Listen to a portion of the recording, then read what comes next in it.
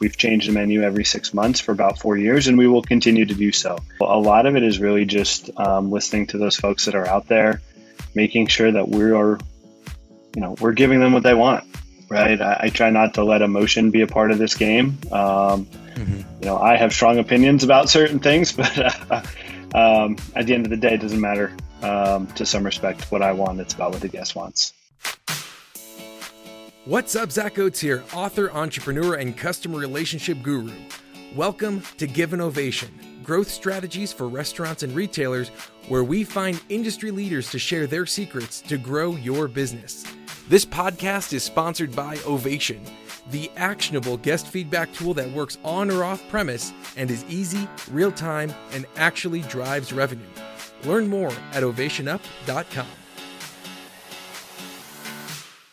Welcome to another edition of Give an Ovation. I am joined by Steve Madonna. Now, he has almost 20 years as a chef for Wolfgang Puck and then a director for culinary for Wolfgang Puck Worldwide. And now he's the SVP of culinary at Bar Louie. Steve, I know you got a lot of stuff in the oven right now, so I appreciate you taking some time to chat with us here at Give an Ovation, my man. It's my pleasure. Happy to be here. Thanks for having me. Yeah. So first of all, talk to us a little bit, for those who aren't familiar with Bar Louie, a little bit about what that is and what you guys are all about. Yeah, we consider ourselves the original gastro bar. We are very much a bar-centric concept with great food and drink, and I think that's really what it comes down to. We like to have fun. The bar is the center of the stage, but we've really put a lot of effort into not just the bar program, but also the food program. Yeah. And how many locations you guys at? We are around 69 throughout the country. That's awesome. Yeah. Dude, that's no small feat. And as SVP of culinary, what does your role look like? What do you do at a 60, 70 location restaurant chain as the SVP of culinary? Yeah. So, a lot of it is in the R&D arena. Part of my involvement coming from Wolfgang, and just a quick correction, I was about 12 years with Wolfgang, not 20. I don't want Wolf to call me. Well, sorry, I guess you've had almost 20 years in the industry because you started in 2005 Correct. With Wolfgang. Exactly. Yeah, exactly. Okay. Exactly. So, we've done a lot on the program. So a lot in the last 4 years have just been getting the menu into the right place. We've put a lot of effort. We've changed the menu every 6 months for about 4 years, and we will continue to do so, right? That constant improvement. We've learned a lot from our guests. We have 30-year history as well behind us. So we know to some respect what works and what doesn't. So a lot of it is really just listening to those folks that are out there, making sure that we're giving them what they want, right? I try not to let emotion be a part of this game. I have strong opinions about certain things, but at the end of the day, it doesn't matter to some respect what I want. It's about what the guest wants. So we're constantly listening to that feedback. Yeah, I love that. I think that obviously, we are huge fans of listening to feedback, and I think it's important that you go at it with a sense of humility, right? So you're not in there fishing to get what you want, but you're in there truly listening to what people are really talking about and what they are really feeling. And so as you look at a restaurant chain, what do you see a lot of times people doing wrong when it comes to their culinary program and their menu? I find that a lot of times, I think the menus are too big. I think sometimes a lot of chains try to do a little bit of everything, and then sometimes they just don't do anything very well.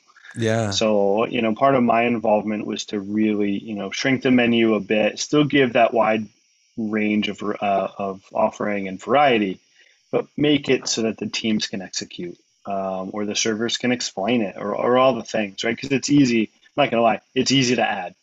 I have 6 things I'd like to add to the menu tomorrow, but I can't because it's not great for the teams. It has to make sense with the rest of the menu, right? We have to look at crossover and utilization of product and all the things. So I think that's one thing that I see is that, everybody just wants to keep adding. And then at the end of the day, sometimes There's no real star, or everything is just okay.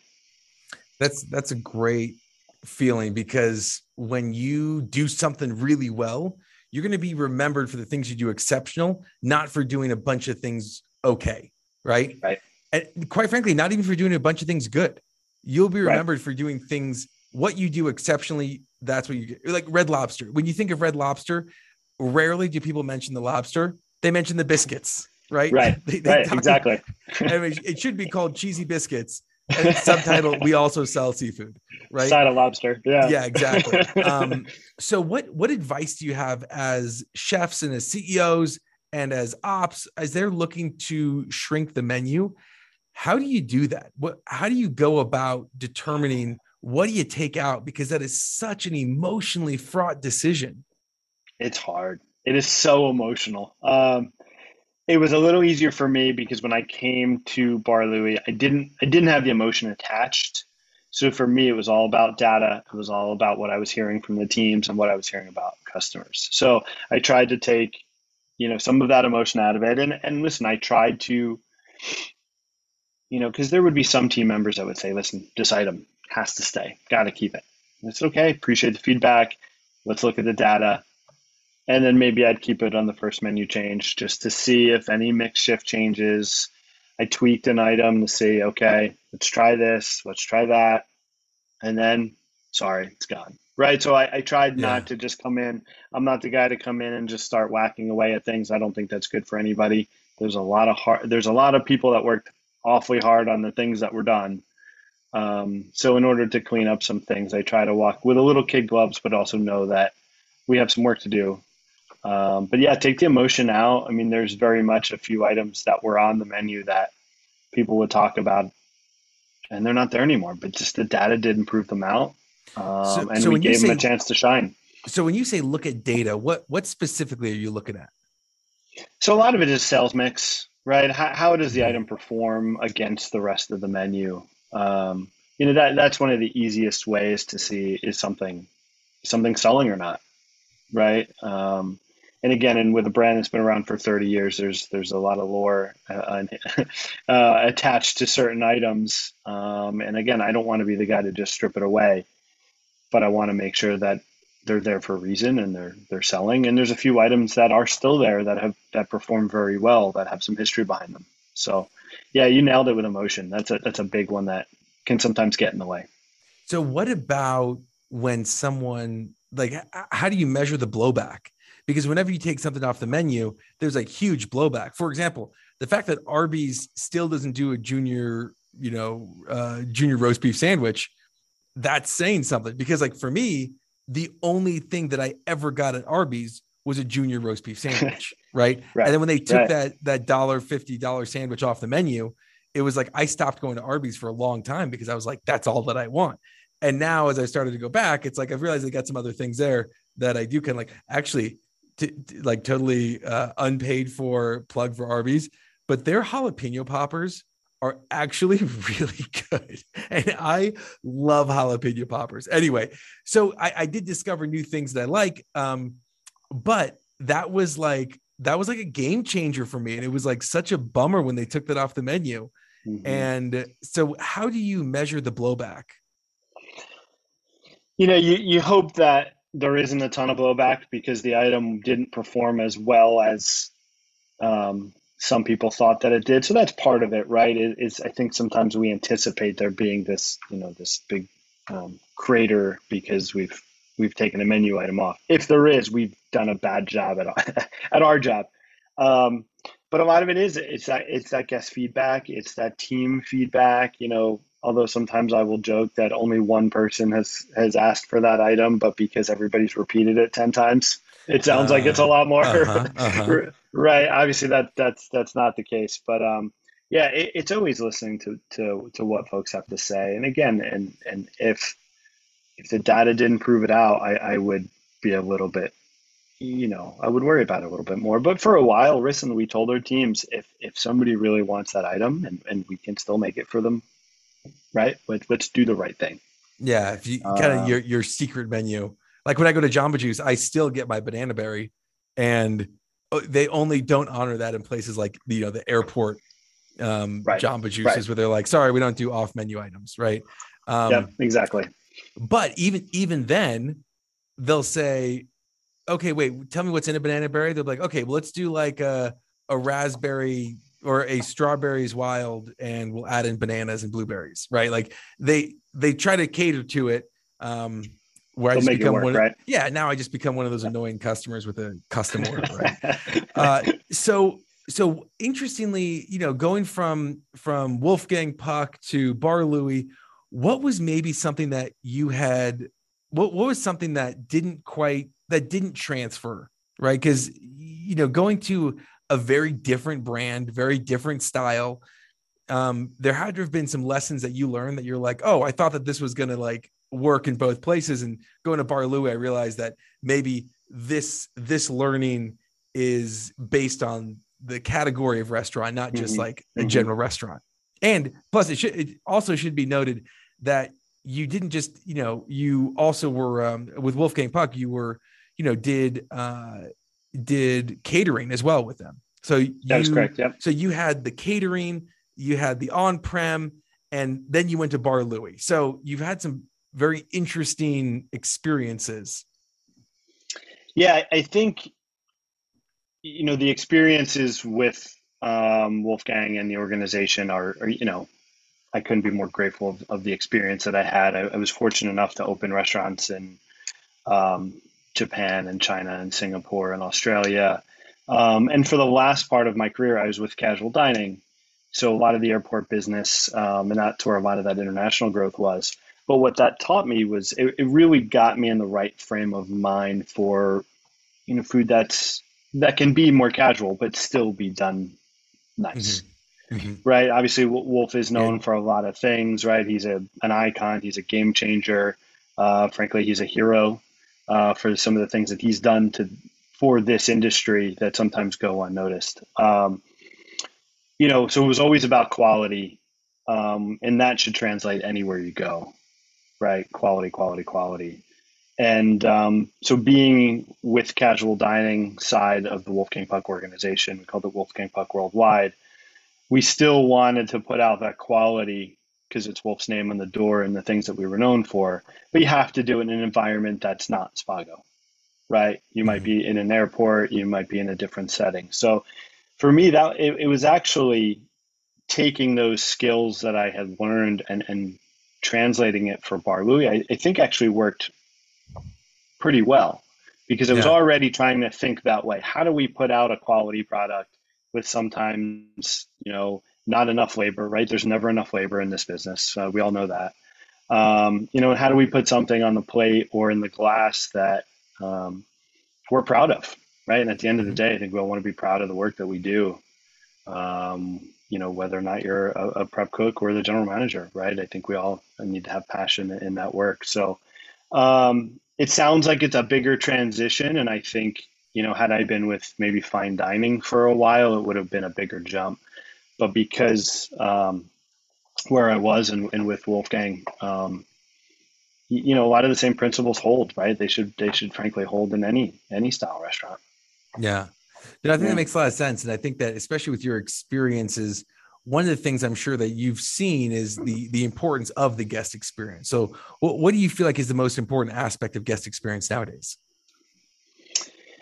I think they're the same as they always were, right? I think it's just basic hospitality. I think it's, simple greetings, friendly, smile, great food, good service, right? I think sometimes the simple things get lost because this business is so challenging. And I think if we all just got back to those basics, I think that's where we win.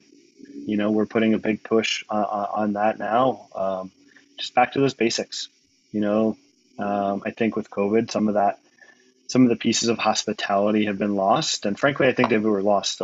Slowly being lost pre-COVID, but I think that just poured gasoline a little bit on some of the challenges in the restaurant business.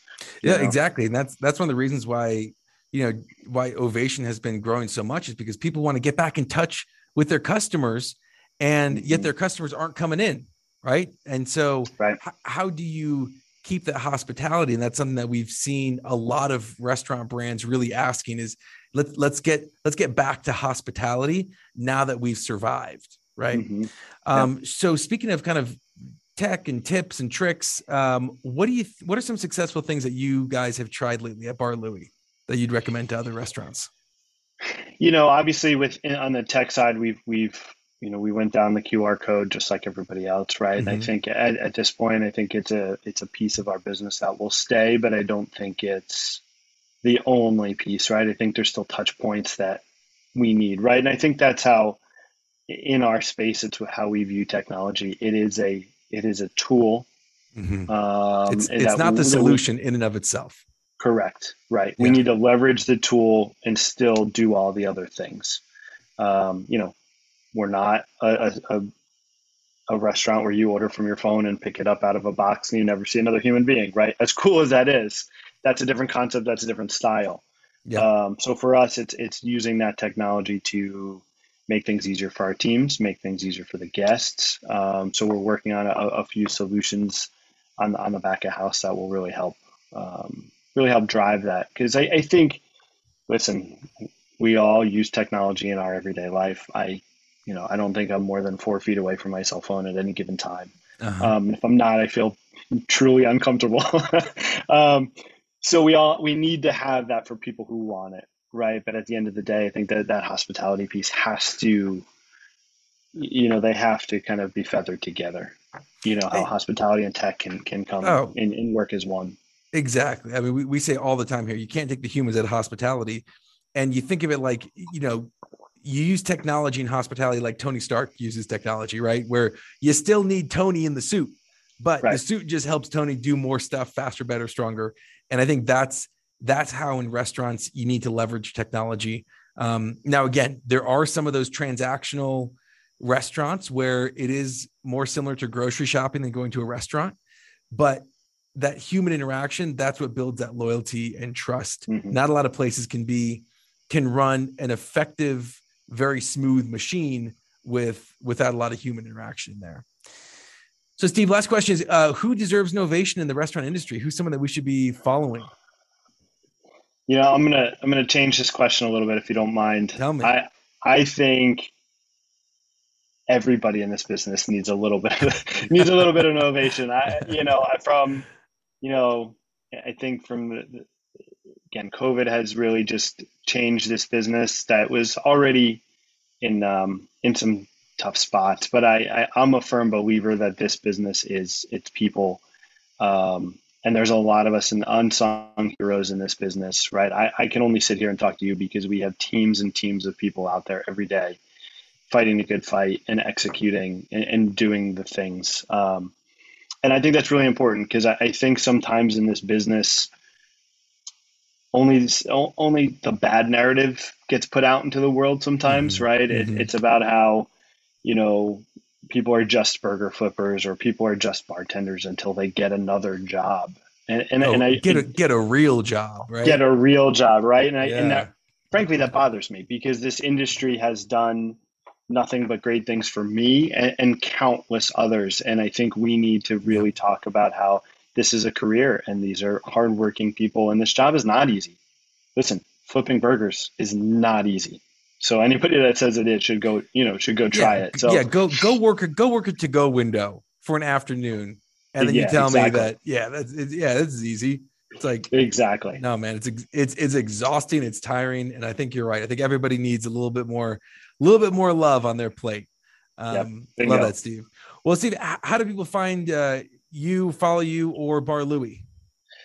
BarLouie.com, the website. For me, LinkedIn, Steve Madonna, Instagram. I think it's Steve J Madonna.